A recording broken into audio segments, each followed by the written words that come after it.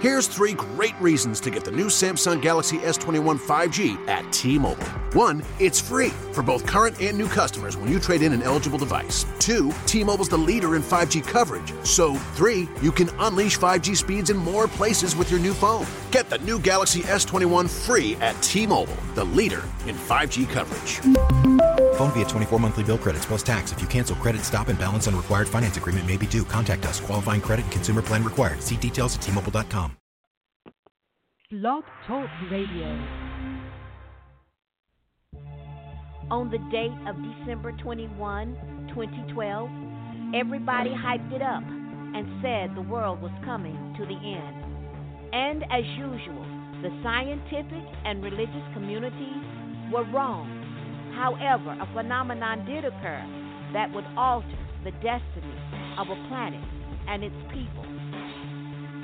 This is the story of a young woman who alone holds the power of the world in her hands, literally with the help of the ever-powerful force of Akhenaten's scepter. With this staff, she had the ability to rule or annihilate the planet.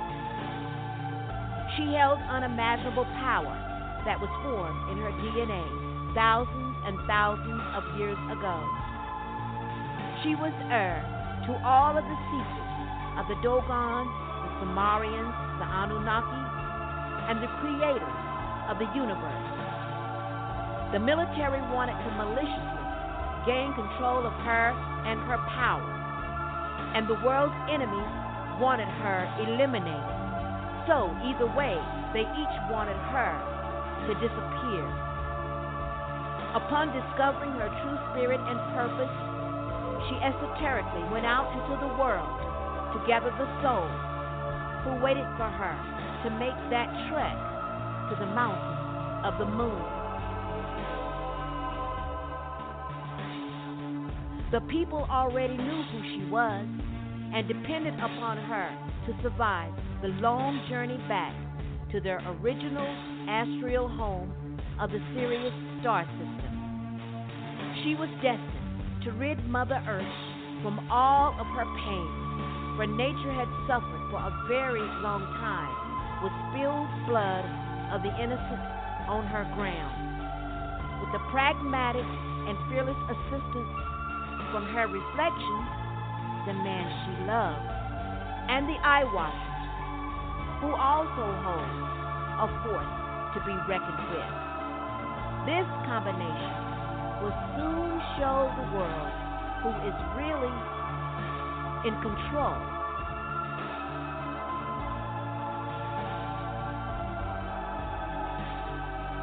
The third dimension has long passed.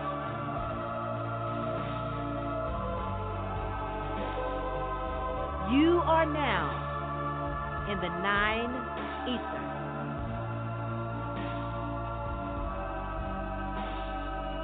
The war has officially begun.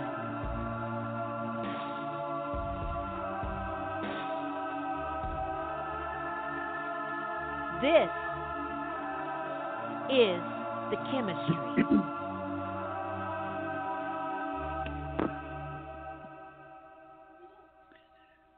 Maya Hotep, welcome to the Truth to Power Show, and my name is Beverly D. And tonight we have Sister Seta Aset.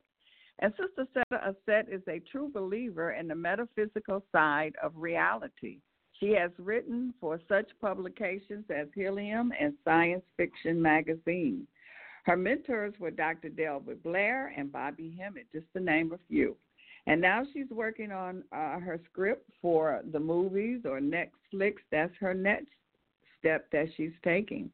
And she's here with us every Thursday. She is reading her books. It's not too often you get the author to read to you. So sit back and enjoy. And the book that she's on tonight is called War. Sister Seta Aset, how are you doing this evening? Sister Beverly, I'm doing pretty good. How about yourself? Good. So tell the people about your work. Well, right now we're in Chemistry, the War, we've already done Chemistry, Bright Light, and Gathering of the Vanguard. The next book would be 9X, and the last is In the Realm of the Gods. And they are fiction. I want everybody to understand that they don't have 1,500 letter words in it, no big words, nothing to have you searching and researching, over and over for. Now, there is some things in there that I have gained from facts that I wrote fiction around. But mainly this is for entertainment and also to, kind of put your mind on certain things in which that we're going through today. So I wouldn't rule that out.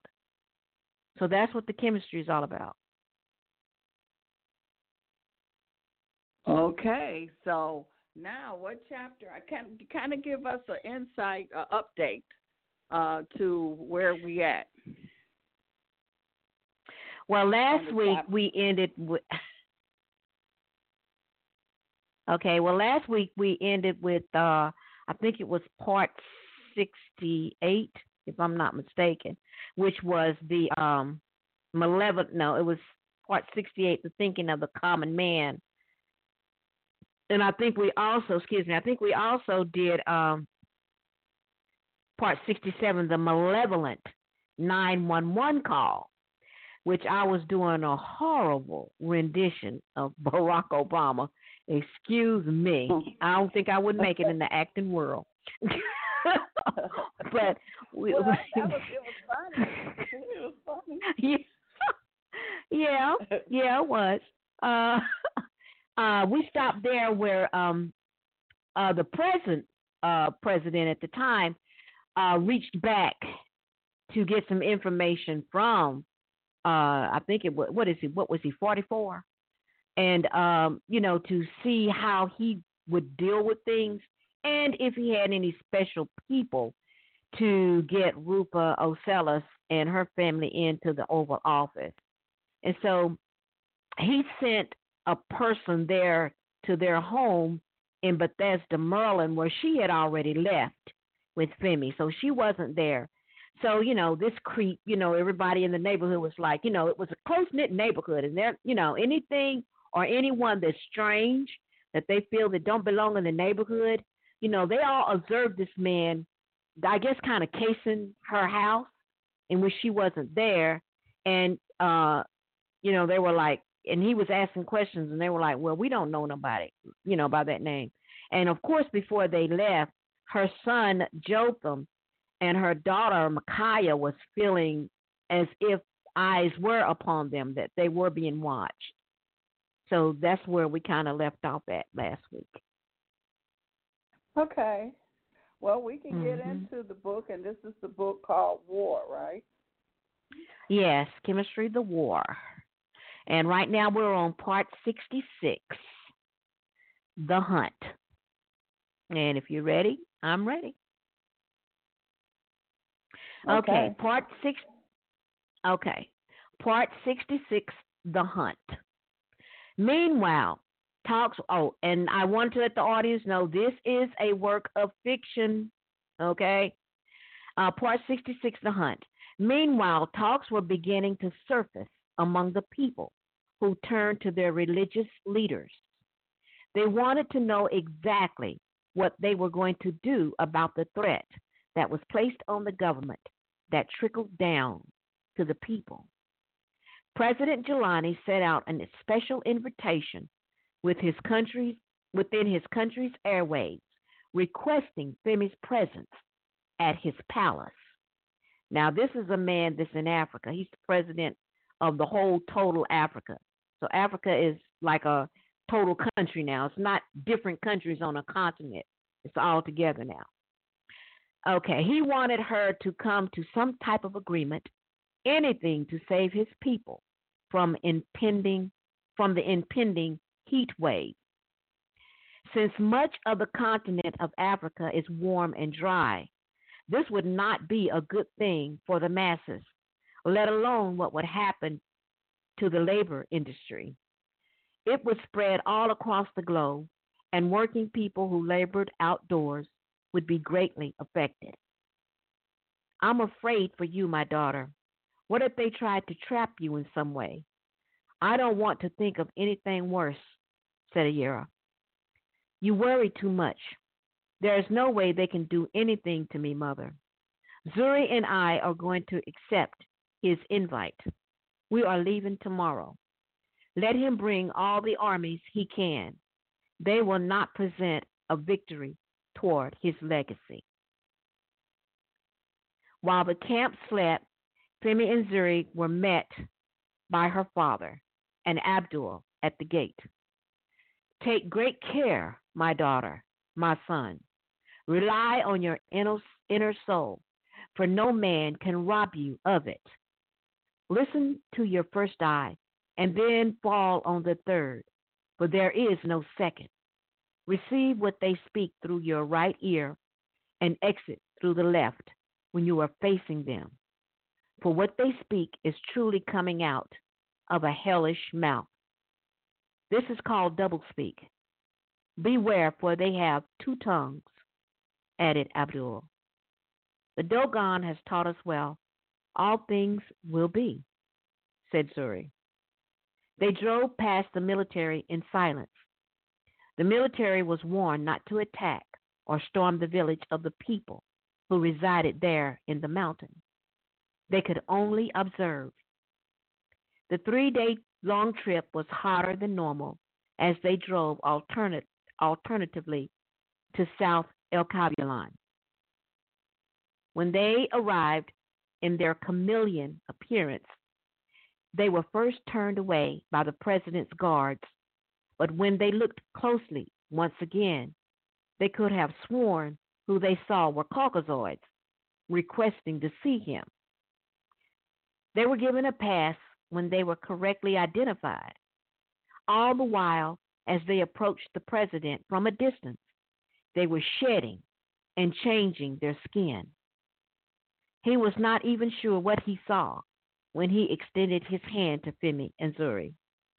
They never made it a point to shake any hand that was presented to them. Femi Knight, Zuri Noble, hello, how are you? Hello, replied Zuri. Your father would love to see you in prison. The last time I saw him before we slept, his tears were faint, but we could still see them. The wells of your mother's eyes were overflowing with sadness. Poor woman. If you have met with Femi and me to just throw a guilt trip towards my way, then we may as well turn around and depart now. And to make matters worse for you, I see you have no respect in greeting just me this way. For there is another body present, and it is my wife. I am so sorry, Miss Noble. I meant no disrespect. None intended, but then I myself vibrate much higher than you will ever will. Now, can we get down to business and dispense with the small talk? I understand. Follow me. The palace was one of wonder. It was truly immaculate. The gold that traced the ceilings was well worth over 20 million US dollars. Not only was it on the ceiling, almost everywhere you looked, gold was present. If one ever wanted to walk the floors of gold, then the palace was the place to do it. Femi thought to herself, all of the people in El Cabulan were struggling, starving, sick, and down, should see this. One man with a family of 3 who has this degree of wealth will not do anything to help his people grow and get themselves up off the ground, should damn well eliminate him. Eliminate him out of a position like this. He has been abusing millions of people, she said. Enough. I have seen enough, and I do not want to have a discussion with you. What I want from you is for you to make better the lives of your people across the land. If you do not, then do not expect me to do it for you. You will suffer a fate much more devastating than the people ever will. And with this, Femi turned and walked out and back to the truck. Zuri, overstanding her reasoning and let's see, overstanding her reasoning, did not forward an apology. The president thought that inviting them to the palace would change how they viewed his passion for the finer things, yet their reaction was the total opposite. How could his lap of luxury bring some solace and peace to the people? He failed. His general asked, Sir, shall we detain them? If you want to die tonight, be my guest. The general looked toward the truck, and when he looked in the golden, fiery eyes of Femi, his decision to obstruct them was quickly vanquished. With his first attempt at a meeting which expired in defeat, he decided to give the President of the United States a call and give him the details of the debauchery. Hello? Nigel, this is Guala. You won't believe this, but I just had our famous, or should I say infamous, superwoman in my palace for a meeting, and she didn't like it. She departed immediately when she saw what this place looked like. At one point, I was afraid she would use her power on me. Well, what happened? She left as soon as they got here. I don't know what they're going. I don't know where they're going. I put a tail on them.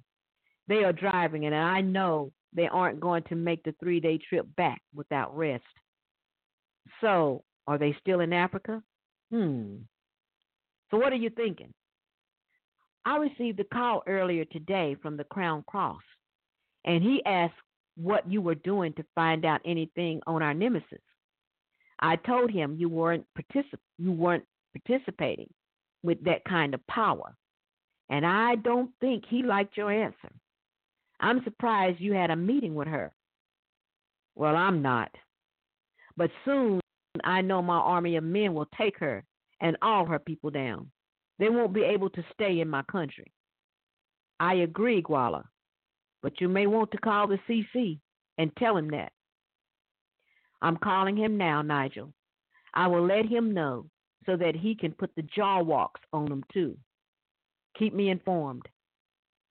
The men disconnected from each other, and the American president sank back into the big black leather chair with his fingers crossed.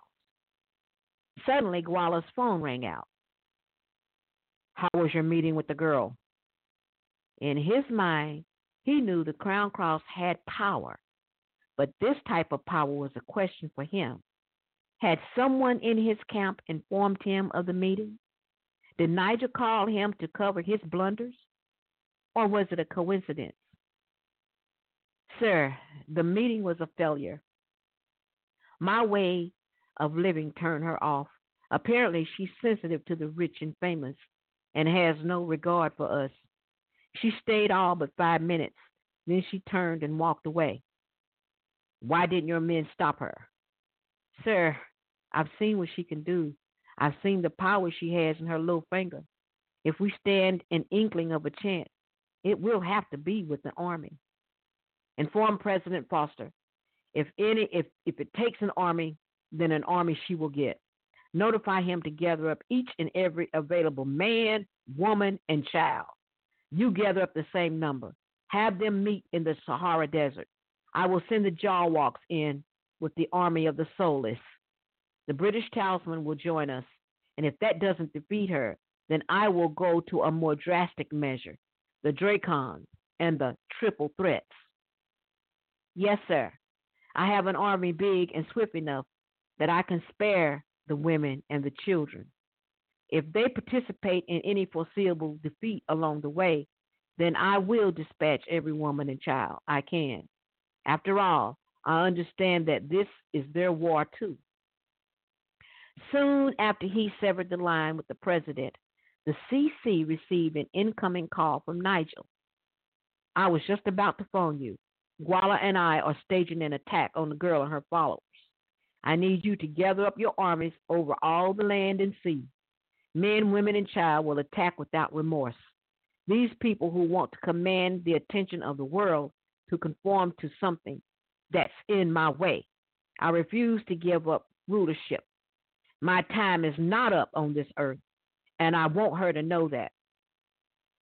I see your point, sir, but if you could spare me one more time to get this woman and her companion to lift this heat wave up off us before she has a chance to change her mind, to never reverse the power, then I think our best move to defeat her is after she has done so. It's been several weeks since the daylight, and it is, forgive my language, sir, kicking our ass. Doesn't matter what color you are. If you are not in tune like her people, then you will practically burn up, just like the millions who are left here on the face of the earth. I want to stop it, he cried.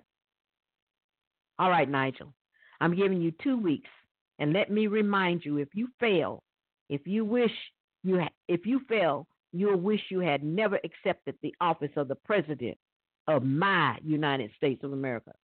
I will call Guala and tell him to hold back his army until I hear from you. That is all. Shaking, Nigel knew exactly what the CC meant by what he alluded to, so he had to act fast. The first thing he did was call a meeting to all the Joint Chiefs of Staff, along with Edwin in the war room, to devise a foolproof trap to capture Femi and Zuri. As you know, we are under an ecological attack from the one who we tried to capture and detain several months back. Although it's nothing like your typical warfare, nonetheless, it is a war. There are several reports coming in from all over the globe that our workers who supply the free labor we all enjoy are taking ill because of the heat. And if they can no longer do the work, we will not prosper in the ways we are used to. This is very important if we are to maintain control of this planet and survive. Several of our elitists went underground, but due to the gases, they've had to come to the surface. Much of the grid has failed. Back in 2013, when we tested it, we thought that if we were to come under fire, it would be strong enough to withstand it, and we were successful in its findings. But little did we know that under the severe heat, it would fail. Air conditioning is failing.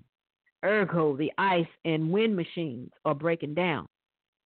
There is no place to go to escape the heat, and the only remedy is to go to the surface that controls it. Now, I've been advised that I have to stop it, and that is where you come in, Edwin. You and Clara must try as hard as you can to reach out to Zuri. Plead with him what the human race is going through in this devastating heat. Make him see that what they are doing to us is the opposite of what they're trying to change. In other words, make them feel guilty as sin for what they are doing. Once you get them to drop their guard, then that's where my armies will annihilate them and their followers. You can't think of him as your child or your son anymore. He is an enemy of the state, of the globe. After all, he was never your blood, and he never loved you. He's proven that. I know this is the right thing to do, but the problem will be with Clara. She loves that boy as if he fell right out of her womb. I will try as hard as I can to convince her that that her cooperation is needed in this matter. Honestly, she places blame on the girl for taking our son away. Come to think about it, it might be easier than I think. I'll get on it right away, sir. And Edwin, make sure you do. We don't want to disappoint the CC, replied Nigel. After Edwin's departure, the president collaborated with the Joint Chiefs to further attempt to bring Femi, Zuri, and the rest of the group into custody. His plan was to turn them over to the CC. He did not want to dirty his hands. Driving down California Street Northwest in Washington, D.C., Edwin was thinking about how he would convince Clara to travel back to Alkebulan to speak with Zuri after her last encounter with him. She was absolutely sure Zuri disavowed her and didn't want to associate with her anymore. but it was a chance Edwin was going to take. His wife was a realist, one whose reality was told in truth, not fantasy. She knew by how she raised him that he was true in his belief when his heart struck all the right chords.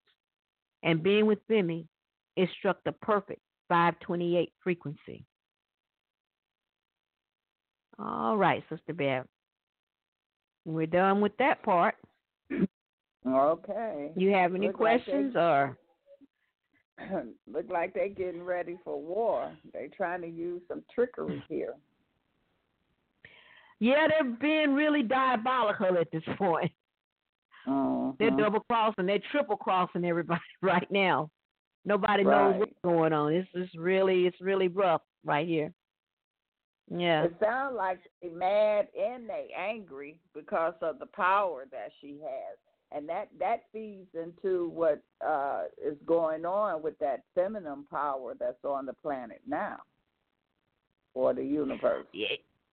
Yes, and that's another point. You're right. You're right about that. They're losing control, and but the ones that are losing the control, they're diabolical. I mean, the man just said, the people that is working for pennies, which I hear that they're going to try to cut out, a lot of the elderly's money right now, Social Security and disability. I heard that on the news today. And people working for pennies, and there is one state that has placed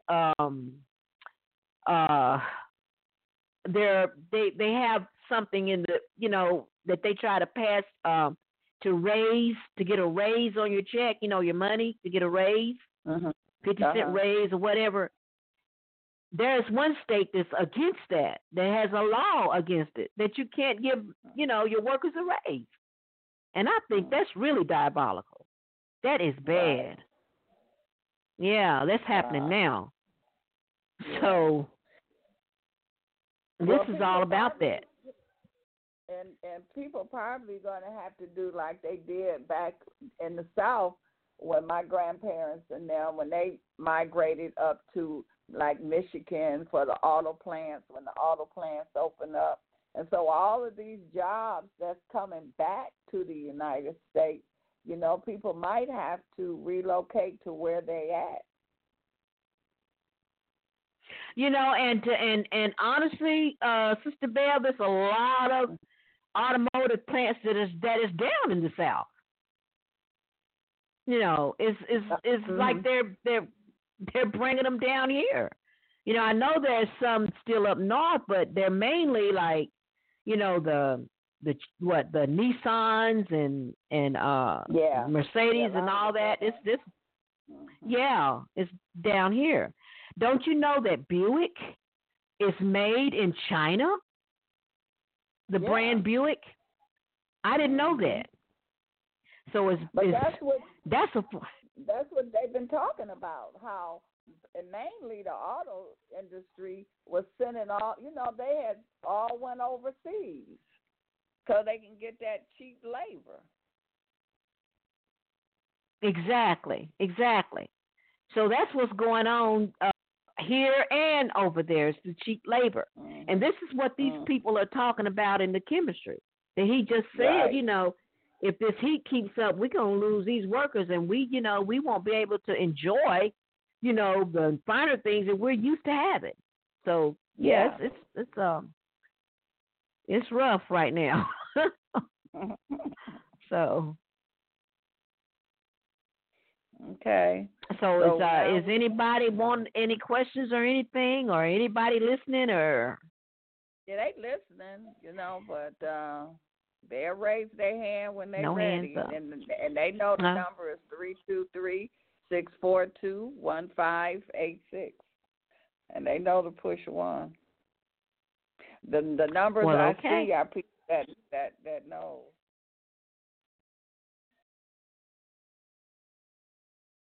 Okay. So we'll Yes, we're on 65, part 65, debris from the sky. And I don't know if you can tell from that title, but Here we go. Part 65, Debris from the Sky. Edwin thought to himself after rolling in the drive and parking close to the white picket fence where Clara in her happier times used to run out and greet him after a long day at the Capitol lobbying for the president. He knew that he would never see that spark in her eyes or her soul anymore since the departure of their son back when he himself began working for the president. He felt somewhat responsible for the loss of their child to this system of conspiracy. He opened the door to the smells of Italian cuisine cooking in the background. With a quick kiss to his wife's forehead, Edwin walked into the kitchen and said, "Honey, I just left the White House. Nigel and I think there's a chance we can get Zuri back." "And how the hell are you going to do that? You heard what he said to us the last time we saw him. He hates us," she said as she began to break down in tears. I know. But think about it, Clara. It was a heated moment then. Now that things have calmed down a little, he may have had a change of heart." "A change of heart? Look around, Edwin. I don't think things around the entire world are calm." And that's where we come in. Our country needs us. The president needs us to stop this dangerous event that has happened all across the globe. We have the solution in our hands, and it is our son. Do you actually think he has disenfranchised himself entirely from us? No, I refuse to think that he has. Once he comes to his senses, we all will be exalted as royalty in the West, and this nightmare will be over once and for all. The world will return back to normal. Clara stared into her husband's eyes with some sense of faith of what he described to her was a glitter of hope that Zuri would convert back to his original teachings. How do we go about returning our son back to normal? We take a trip to Africa and surprise him. We will bring gifts to him and his new wife, break bread, get him alone, and speak to him and tell him how we feel and how much we miss him. All the things a son cannot deny the woman who brought him a life of happiness and joy, a life to an abandoned child who no one cared about, dropped on the doorsteps of a facility in late winter.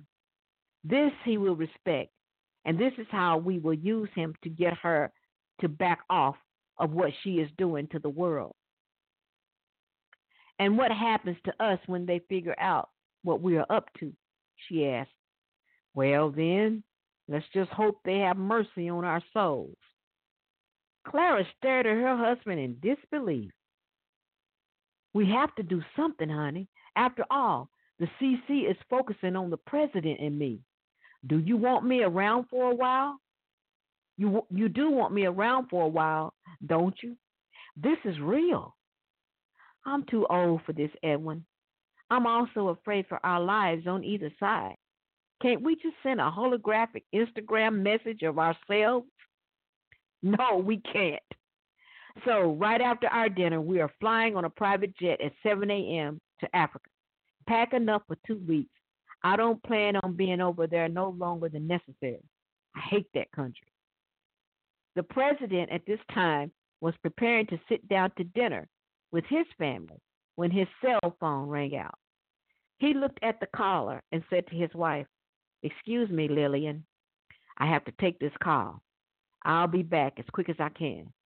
"You make sure you do," she replied. He walked into the hallway from the dining room and said, "Good evening, sir. What can I do for you? Has your senior advisor left for the continent yet?"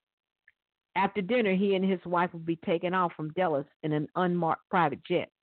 They should arrive early tomorrow morning. "Splendid. They're right on schedule. I'm going to send the RCU to meet them. A little backup is always a safe addition to any situation. Edwin would appreciate that very much, Your Eminence. I'm sure he and Clara will be highly grateful for any assistance from you. Nigel, that's all I needed to know from you. Lillian and the children are probably waiting for you at the dinner table. I won't hold you up. You're right, and if I don't get back, it'll be my head laying on that platter in the center of the table, he joked. Once he lands, won't you please have him to call me after he speaks to you? Sure, not a problem. All right, he said. Yes, sir. We'll have it all under control, replied Nigel. Nigel returned to the table, and Lillian asked, who was that? His hierarchy. What did he want? It isn't midnight over there. Couldn't he sleep? Lillian, you and I both know how hard it is trying to sleep at high noon and every day when it's actually night. The sun is not moving, or we are not moving. I don't know which is which, and the scientific community can't come up with any answers. They are stumped. Apparently, he's worried about Edwin getting his son to stop with this continuous 24-hour daylight event. It has ruined a lot of crops and drying up fresh water all over the planet. He's looking for some resolve, like the rest of us. I hope Edwin and Clara will be successful in turning things around, she said. Yeah, and I hope it's not all in vain. Just as Clara closed the latch on her designer luggage, the doorbell rang. Edwin, get the door, she called out. He opened it, and the escort said, hello, sir. I am to take you and Mrs. Noble to the jet. Are you ready? As a matter of fact, we are. Clara, the RCU is here. Excuse me, I have to help my wife. I'll be glad to assist you, sir. Thank you. Edwin and the escort walked back to the hallway to retrieve 8 pieces of luggage. After meticulously arranging them in the back of the silver SUV, Edwin placed his wife comfortably in the back seat as he went back to double-check his front door for security. They were all on their way to the airport. Once on the plane, they were given instructions on how to be safe once they were in the air. They were quiet while the jet reached the appropriate height, and after it leveled out, Edwin said to his wife, no matter how this ends up, remember one thing, I love you. What we did together when we saw that little child on the steps in the dead of night was a blessing to me, and especially to you. I would do it all again in a heartbeat. They sat embraced together for most of the duration of the flight and finally drifted off to sleep. The RCU attendant awakened them after a few hours and served them a small meal of finger sandwiches, chips, dip, and juice with a little champagne on the side. He informed them they were a few hours out and close to their destination. Edwin decided to rest his eyes after skimming through a dossier on Femi and the people of the mountain. Clara, with her tablet in her hands, was busily working on a speech to give to the people of South Africa, partnered with the First Lady of Africa by her side. After drinking the last of the champagne, her weak kidneys beckoned her to make a trip to the laboratory on board the luxury Gulfstream G650. Once inside, she felt erratic movement within the cabin of the plane. With force, he banged on the door. Edwin called out to her, urging her to come out immediately.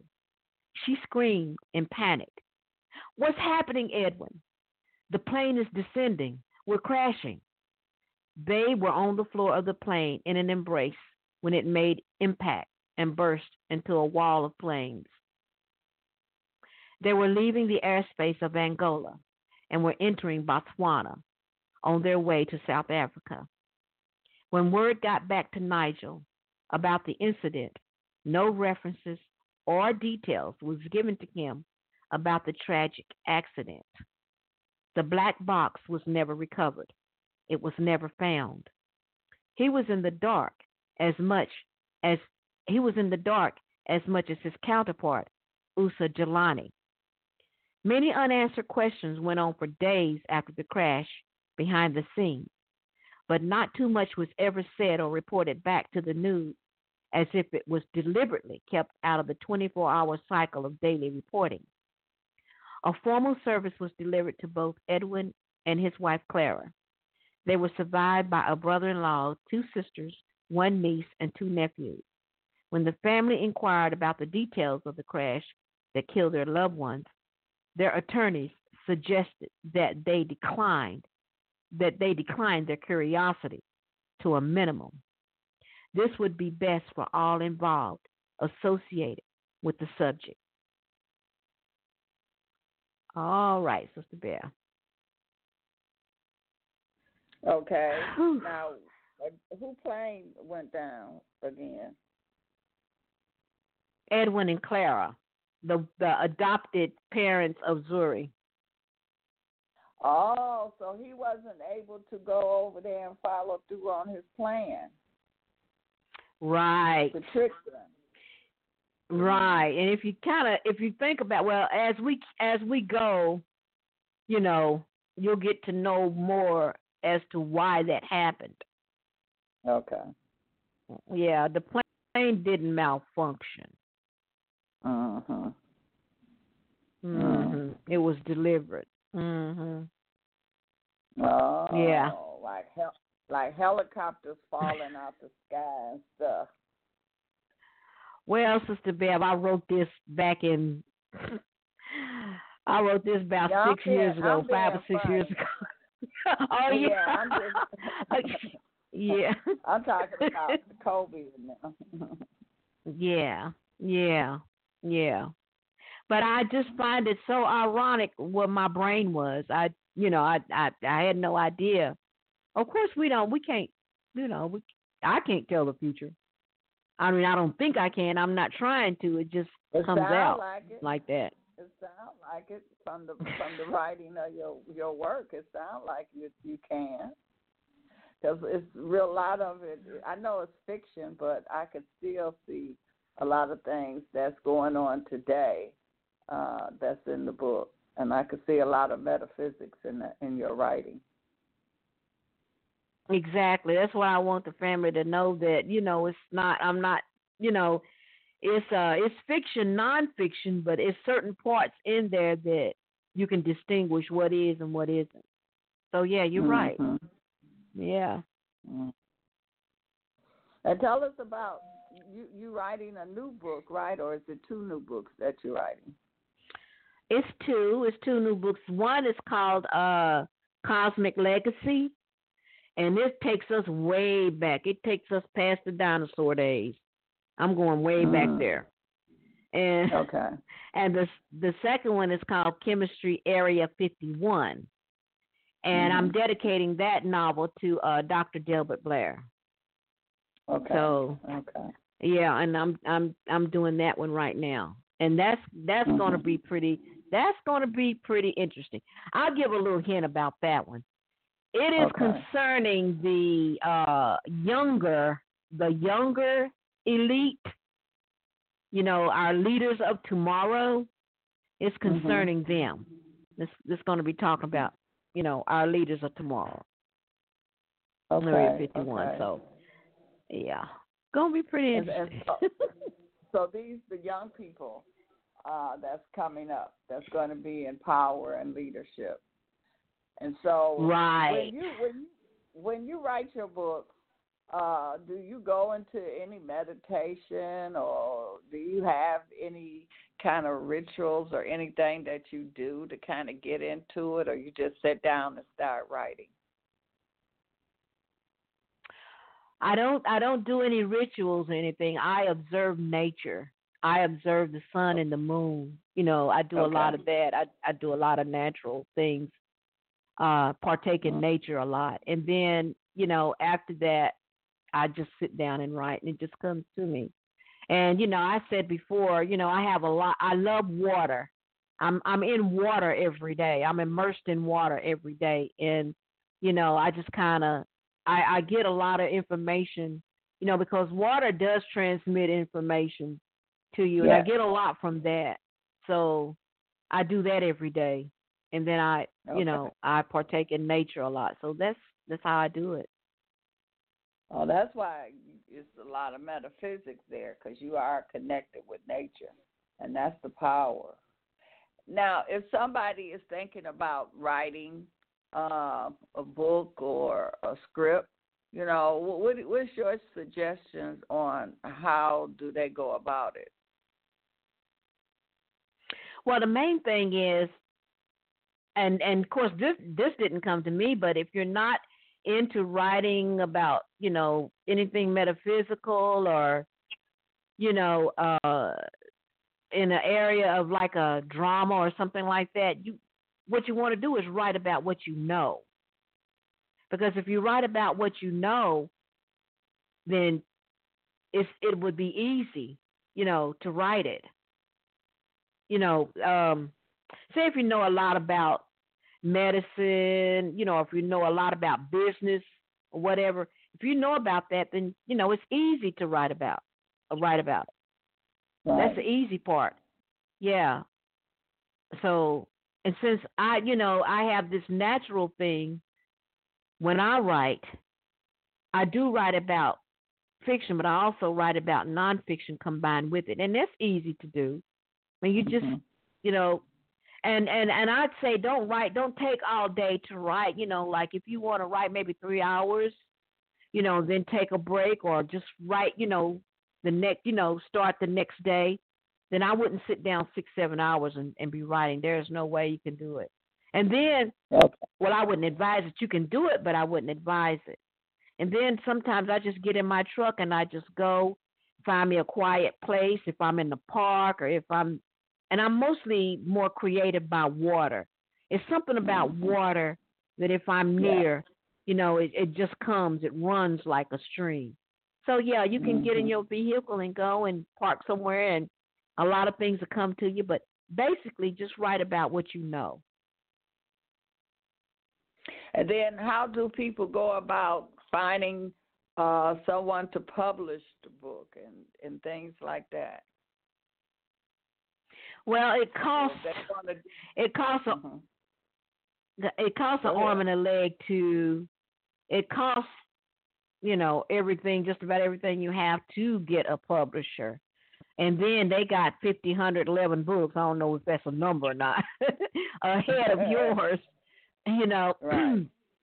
and it has to be picked, and it has to be something that the community would spark interest in, and you really have to pay for that. But me myself, I self-published. So and with if you do get your book published in marketing, excuse me, then you would have the all the bells and whistles of them pushing your book for you. But when you self-publish, you have to do that yourself. That's the difference. And so that's the difference. You got to spend money to look for a publisher, huh? I thought they pay you if they don't they pay you up front or something like they do to actors? Yeah, they would. That's true. They would do that, but you have to come back and sell that for them to make their money back, and then whatever's left is yours. Oh, okay. Mhm. Now, when you self-publishing, so that's just like going out there finding people or outlets to buy your books. And I notice there's not a lot of bookstores anymore.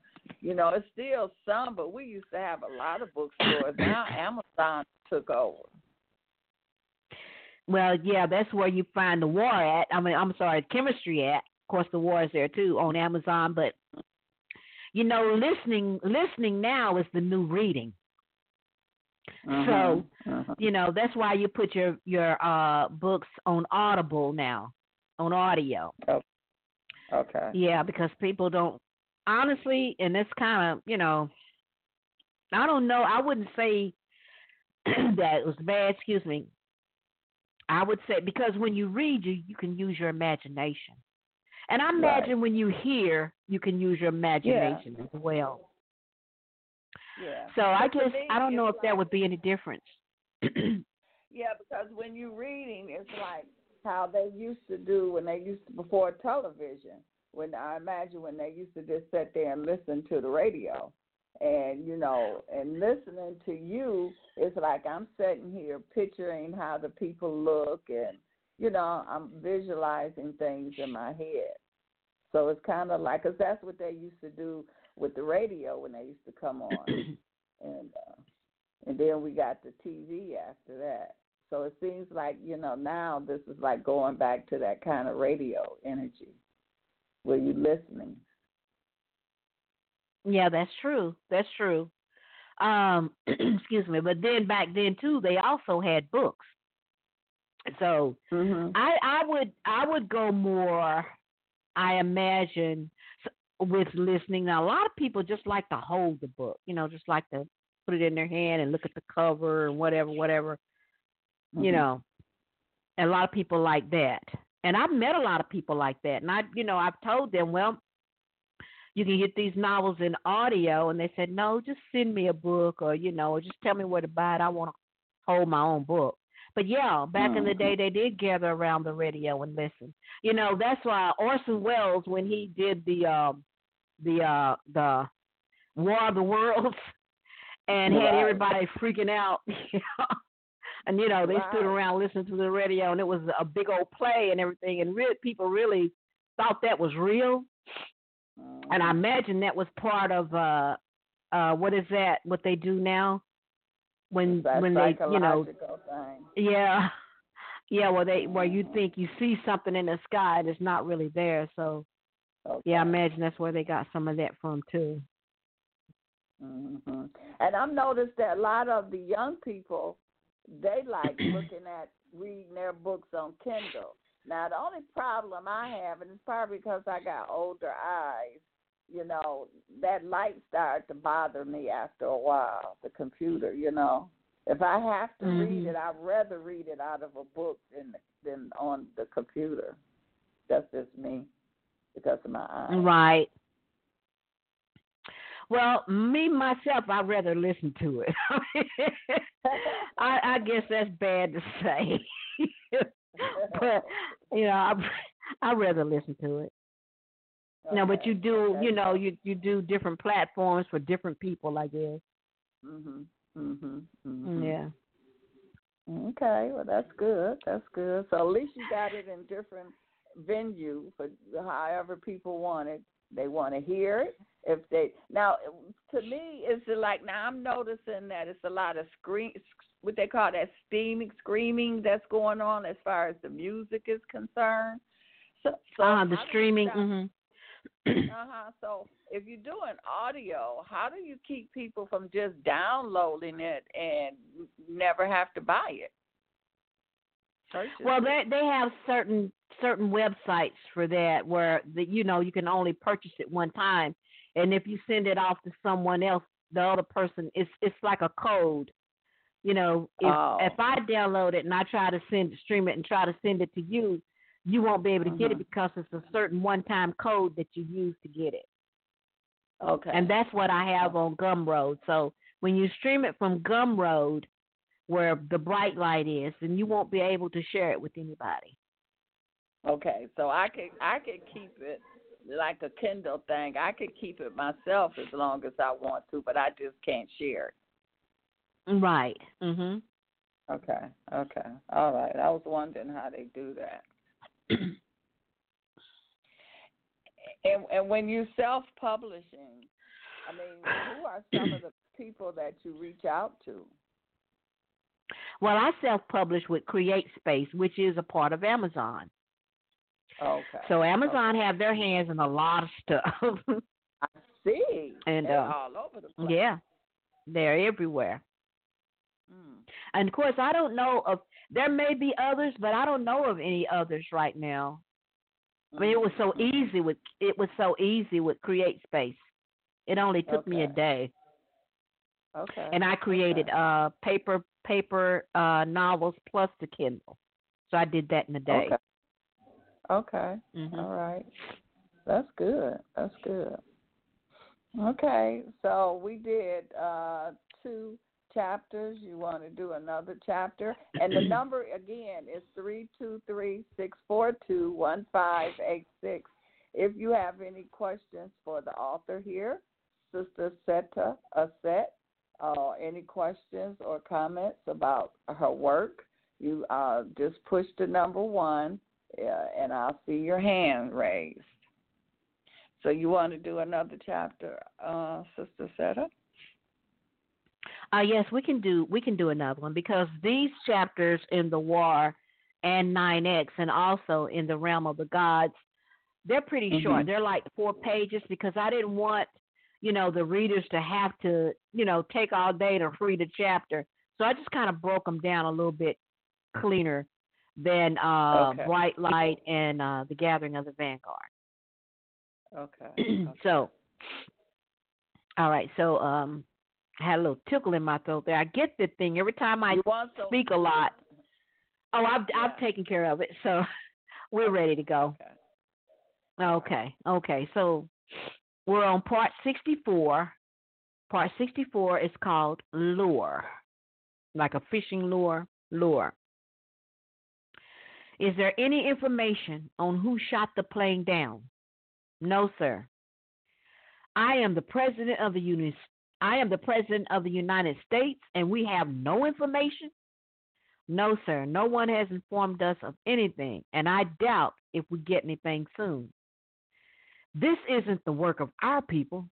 I didn't give any orders of any kind to have my friend and his wife killed. Nigel ordered the assistant out of the Oval Office, so that he could ponder over an unscheduled trip to Africa, so that he may break the news to Zuri in person. He didn't know what would become of his visit, but for his friend, he was going to take that chance. He called the assistant back into the office and requested the standby of Air Force One on the tarmac. When the president got the news earlier at 4 a.m., time was almost null and void, since there was no night. Glancing at the grandfather clock to his left, it was 2:30 p.m. in the afternoon, with no cooling relief from the wind. With all the excitement surrounding the subsequent labeling of what would be eventually called an assassination on his chief advisor and his wife, Nigel had a huge speech to prepare before his flight touched down in the motherland. He had some time to spare, so he began to write. My fellow Americans, the times in which we live, everybody knows what times we're living in. Can't hardly fool them anymore. It has to say this. It has to come off as if the government is not the blame. It has to be very personal to the hearts of the people. I must have the sympathy and the outcries of the world. It has to say, family. And may I say, we are all family, a family of the human race. As much as we try to initiate homeland security among you, we never knew an enemy laid right in our midst, one who is very powerful, one who is very deceptive, one who was hidden among you and me, as I never knew who they were. Living right up under our noses, they have diminished the light of 2 beloved people who worked with me on my staff. A very personal friend of mine and his wonderful wife was taken from us 8 hours ago. The enemy shot down the plane they were in as they were going to try and negotiate a plan to alleviate the conditions that you and I exist in. Nevertheless, these ruthless, heartless killers shot the plane down right over or near the enemy's hiding place.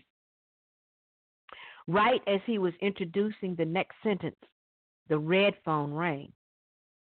Nigel, this is the CC. Did you hear the news? Yes, I did. Do we know who did this? Not at this time. But we have to send someone over there right away to control this situation. Are you preparing a speech? Yes. Air Force One is on standby, and I should be leaving within the hour. When was the last time your family traveled together? It's been a while, he chuckled. Well, be sure to have them on board with you so you can have that extra support. Plus, it will make good on the promise that we will subdue the enemy. I will, sir. Lil will appreciate it. When your mission is over, drop by here and visit with me. It will be a pleasure to see you and the family. That would be wonderful. We'll see you then. The men hung up from one another, and at that moment he remembered when he was sworn in under oath to all those involved.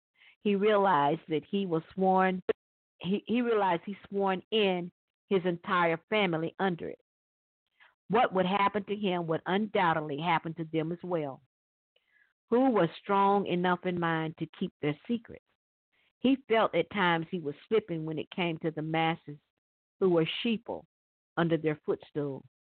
This was such a burden that only the strong could survive under the cruelty of the mind.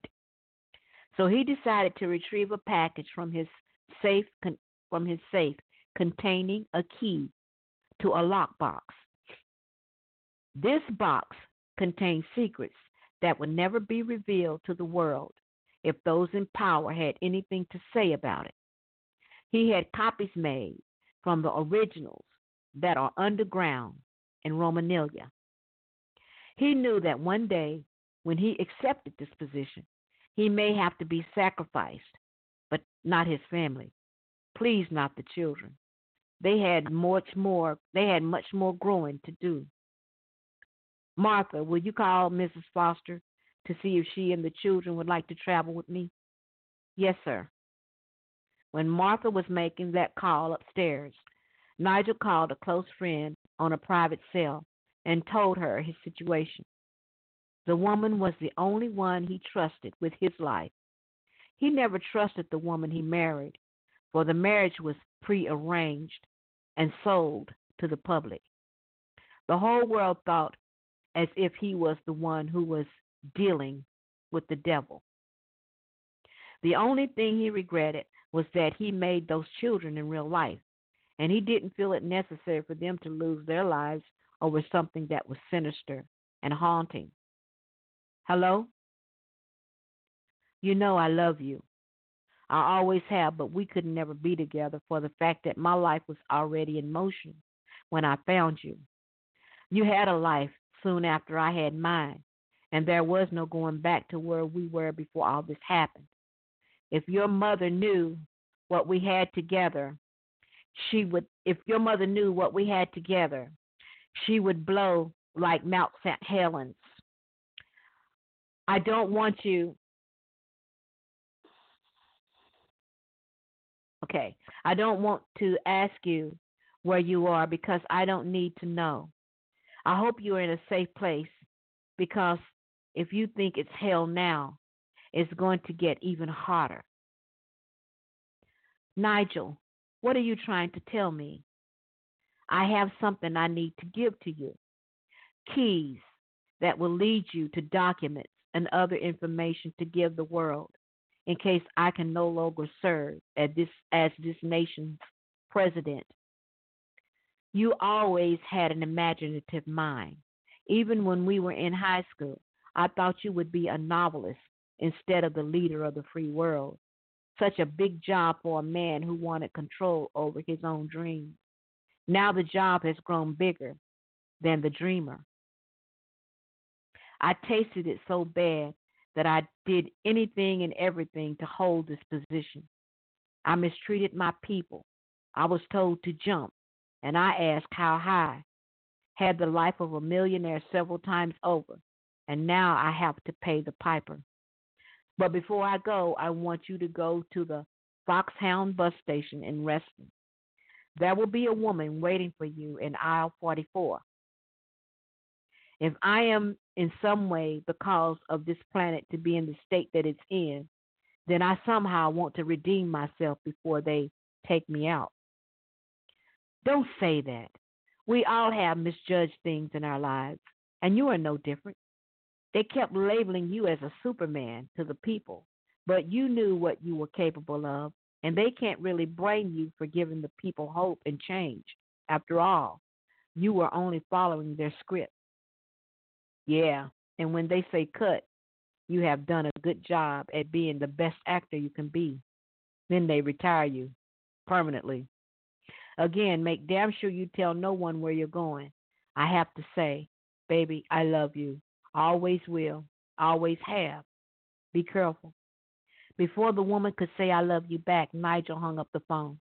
She felt his she felt her eyes begin to swell with tears for the love she carried all these years for him. Who was that? That was the general informing me that they are ready at the copter. Are you ready? Ready as can be. The children are waiting downstairs. Shall we go? Yes, I'll finish this speech on the plane. When they arrived at Dallas, Nigel and Lilith gathered up the last of their belongings and with their children boarded the AFO, Air Force One. When they leveled out, he and his rider put the finishing touches on his speech. After that, he moved to the other part of the plane and began to rub Lilith's belly to feel the baby kick and to reminisce of the times he shared with her. She didn't know what to make of it. She just thought that the heat was finally taking a toll on him. This went on until he became exhausted and fell asleep. Soon it was announced that they arrived in Africa. When they landed, they were greeted by President Jelani with a full armed guard and a protected motor detail. There were streams of bystanders along the route to the presidential mansion. Once inside, the children were settled and both families had an enjoyable dinner together. The women and the children called it a night after having a busy day. Jelani, I was wondering if you could arrange a detail for me to visit Zuri before my speech. I want to see him. I want to personally give him my condolences about his parents. Sure, Nigel, and guess what? I'm going with you. I am slightly afraid, but what kind of president would I be if I allowed you to face our enemy alone? I'm not so sure now that they are our enemies, Jelani. He didn't quite know what to make of his statement, but he never questioned it either. Nigel and Jelani stayed up for hours preparing for what was surely to be the most exciting thing since the never-ending day phenomenon. With not much rest between the two men, they napped in the limo until they were minutes away from the mountain. The entire route was unbelievably crowded with the hopes, dreams, and promises of the melanated and melanin recessive for the two leaders to end this happening that was affecting the globe. Okay, Sister Bev. Excuse me. I think that was part 64. Mm-hmm. Now, I noticed that you had them 44s in there, and Eddie be talking about that 44. Yeah, that is weird. Mm-hmm. You know, I don't go back and what they call it. What's in here is what was in here when I wrote them. Right. So I don't know where it come from, and and as far as his wife's name, I mean, he apparently his marriage was prearranged. You know. Mm-hmm. And I don't know if he was. I don't think he was in love with her. Whoever this woman was, that he called on the phone to give her that key to those papers and things. You know, that's who he was really in love with. And of course, you know, you don't know who it is.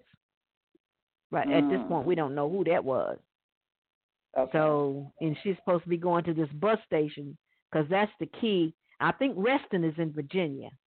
So I think, you know, he's going to send her that key or go. He said go to, it's somebody in aisle 44 that she's supposed to meet with this key in case anything happened to him.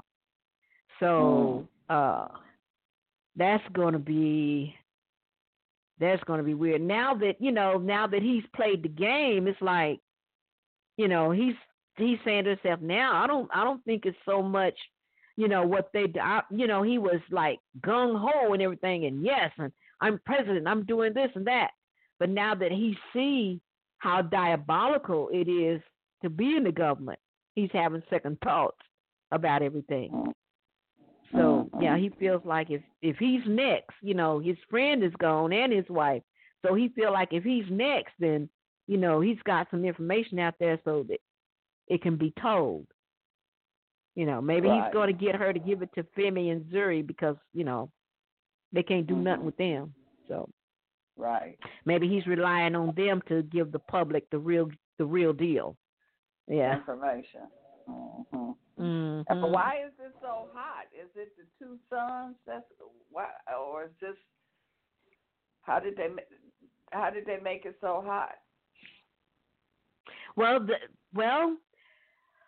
what Femi did was, when she put everybody to sleep, and they were still acting the fool, so she had to do something to really, really get the attention of the governments of the world to stop doing what they doing, chemtrailing and treating the people dirty and dirty water and all this kind of, and all this stuff, that's going on. So she said, okay, if you want to make it hard for the people, for the society as a whole, then I'm going to make it hard for you. You may be elite, you may have all the money, you may have everything, whatever, and making it hard for the people. I'm going to make it hard for you. So she put 2 more suns out there, and they won't set. It's just daylight, constant daylight, 24 hours. That's why it's so hot. Wow, and that messes with people. And when you can't go to sleep, that's kind of like a form of torture, too. I heard that's how they torture, when they don't let a person go to sleep. It's hard to sleep if no, constant sunlight. Yeah, I imagine it does something with your circadian rhythm. Your circadian rhythm. I think they call it your circadian rhythm. I might be saying that wrong, but but of course you can use the little eye patches, the little eye thing that you put over your eyes to go to sleep in the daytime if you know what time it is, because if it's constant daylight, it's hard to keep up with the time if your watch is off or something. But it's basically it's not the. I don't think it's so much as the daylight. I think it's the heat that's messing with folks, because some people can't take that heat. They just can't do it. So it's really messing with them. So someone in the chat room say it seemed like Femi, she channeled herself to you. Well, and that's what it is. That's your creation. You say you be connecting with nature.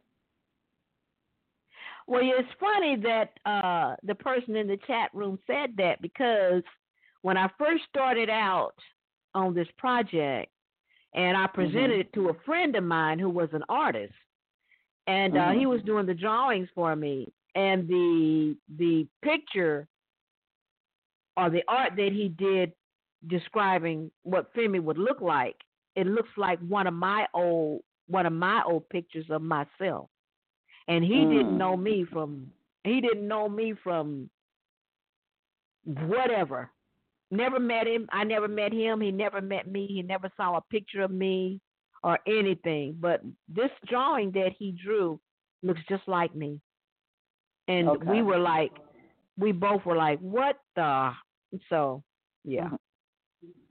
WTH. So, it's weird. Yeah. Well, it's not. But I appreciate that though. That's what channeling and connecting. That's what it's all, and that's what nature will do. When you really connect with nature, that's when you really able to manifest and see things. And what do you think that's going on now? Since you are open, as far as the time that we in. Things that's going on here, because your work is really, it's like you're talking about today to a certain point. What's your take on what's 2020? Well, 2020 is the start of the Georgia Guidestones. Mm-hmm. That's my take on that. You know, whatever they chiseled in that piece of rock over there in Edenton, Georgia, is what they're working on now, because whoever this strange person, they never knew who he was. He never gave a name. You know, they didn't see a face. You know, he just come to this marble. He was a marble maker or something over there in Georgia, and he went to him with the plans and told him, this is what we want to put up, you know, and then they paid him for it. They put it up. He never left a name or whatever. I think that they kind of saw into the future. That was the start of the, what was that, Agenda 21. That was the start of that. And I imagine it was supposed to, it's been ongoing, but now it's really coming into fruition, you know, on what's on that stones as far as reducing the population. And that virus is out there. I kind of mentioned something of that sort in the first novel, The Bright Light. I mentioned that. And I was listening to it the other day, and it startled me to think that I had already said something about this virus. And they don't have a cure for this. And if they do get a cure, they have it, but they're not going to release it. They're not going to ever release it until they get the numbers down. So they're not going to care.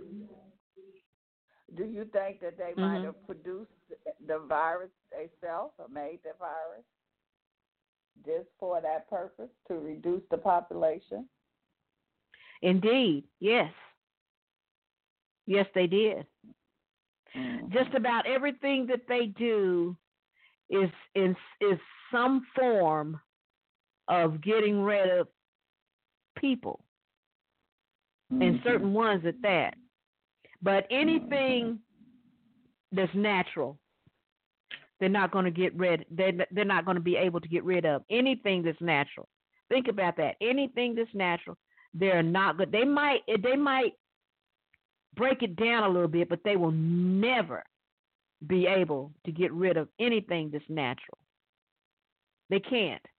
And, you know, it's certain people that are not natural as well. Now, they may go on to the wayside, but a natural person, they're not going anywhere. Kind of think about that. And it seems like whatever this unnatural energy is, it wants to replace the natural. You know, it's like we eating food that's not real. You know, it just seems like that it wants to get rid of the natural and replace it. Just like the AI, you know, that's artificial. It just seems like they don't want the real or the natural. They want to take over with the, you know, I will use the AI for an example, the artificial. Everything seems to be artificial. Well, they can't deal with anything that's natural. They can deal with anything artificial, you know, because you can control that. But anything that's natural, they can't deal with it because they can't control it. Right. Okay. Yeah, so that's their problem right there. That's a real big problem for them. Do you think that we are in some kind of warfare? Because your book right now is talking about the war. And, you know, I would call it the natural against the unnatural, or the artificial against the real. Do you think it's something like that that's going on? We in the midst of it right now? Yeah, we are in the midst of it. I mean, we've had more than World War III. We like World War IX, World War VII. You know, we passed that. So yeah, we're coming in the midst of it. From now on, this thing is going to be, and you know, you're going to believe your eyes, but you're not going to believe your eyes. And all this distraction is what they're trying to do to keep you from, you know, getting your thing together. You know, to to keep you off of the natural. They want you to mix in with it. Mm-hmm. And that's part of the warfare. Exactly. Yep. Mm-hmm. Yeah. Mm-hmm. Anything that's natural, like I said, they can't deal with it. Yeah. They got to get rid of it, and they can't. They can never get rid of anything that's natural. And and by us being the first folks off up in here, they'll never get rid of us.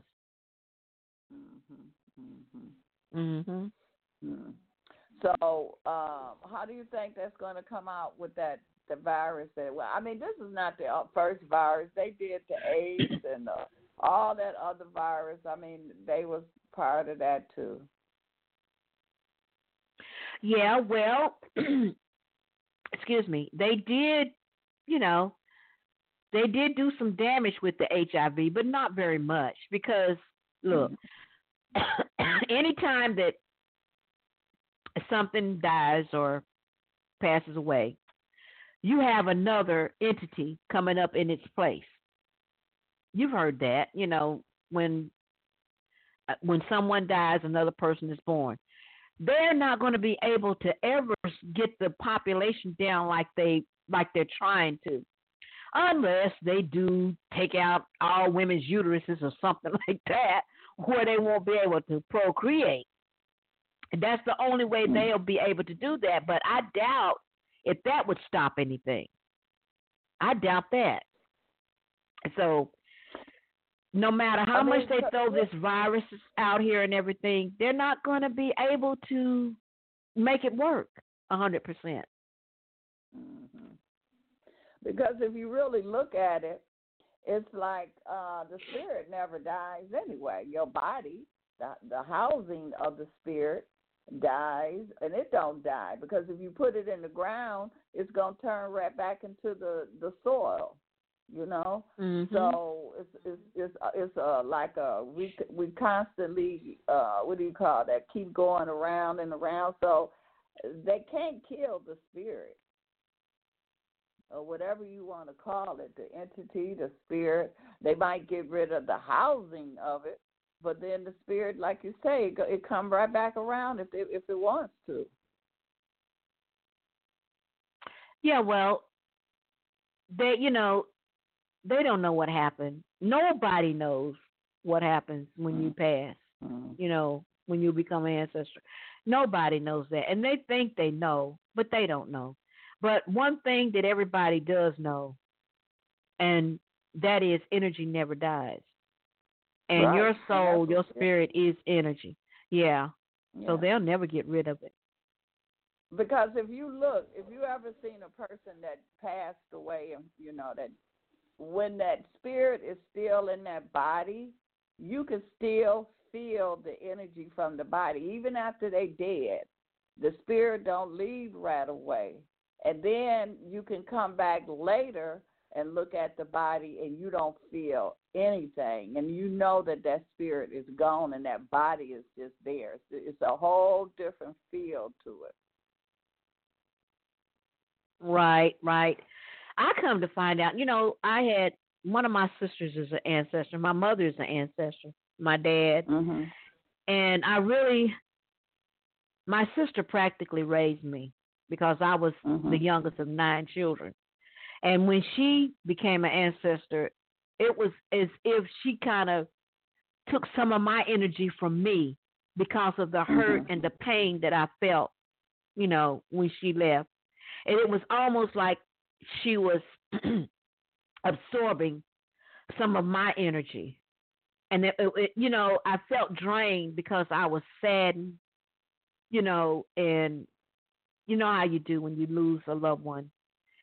And, but, later, 6-7 months later, I begin to understand and understand that she'll be back.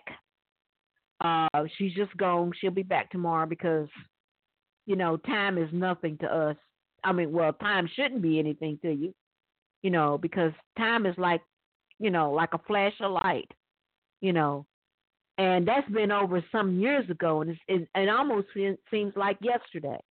But she did absorb some of my energy when I was feeling the pain and hurt. But then, once that was over, I felt my energy returning, and I come back stronger than I was before she passed. So I say all that to say that no, they will never be able, have the ability to destroy natural energy. They won't. They can't do that. It'll never happen. Yeah.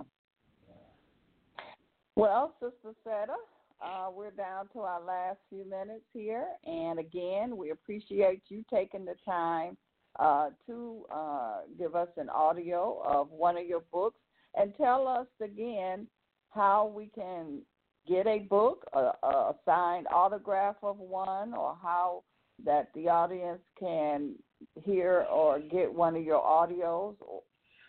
So how do they do that? Okay, well, you can go to kemetstryfiles.com. That's KEMETSTRY files.com. And on there you can get the novel in paperback, or you can get it in Kindle, and it's all on Amazon. You can also go to Books A Million and Barnes and Noble. They have them as well. Or you can order it straight from me on that website. Just leave me your information. I have an email link on there, and you can email me all your information, and I will personally sign a autographed copy for you and send it to you with the information that you give me. Also, I do have some spots on YouTube if you want to check it out. And I just put something on the website. It's just snippets of all the novels on there, maybe 2 or 3 paragraphs that you can check out and listen to see what you think, how you like that, or if if that helps you decide to get the novels. That's on there as well. And my email is kemetstryfiles@gmail.com. And you can also go to Gumroad, GUMROAD, Gumroad.com, and download or stream the Bright Light. That's on there. And I also have, there's only going to be 5 of them. I'm only going to make 5 of the script of the Bright Light. So it's only going to be 5, so you can pre-order that too. And that's on Gumroad. Okay. Well, you're busy, and that's good. You being creative, and that's a good thing too. That's growth. So we enjoying your creativity, and we will talk to you next Thursday. We will listen to you next Thursday. And thank you. Okay. Well, I appreciate it, and thank you too, Sister Bev. All right. Thank you. Join me again tomorrow at 9:00 p.m. Eastern Standard Time, and Tutmost and the Round Table will be joining us then. Peace and love.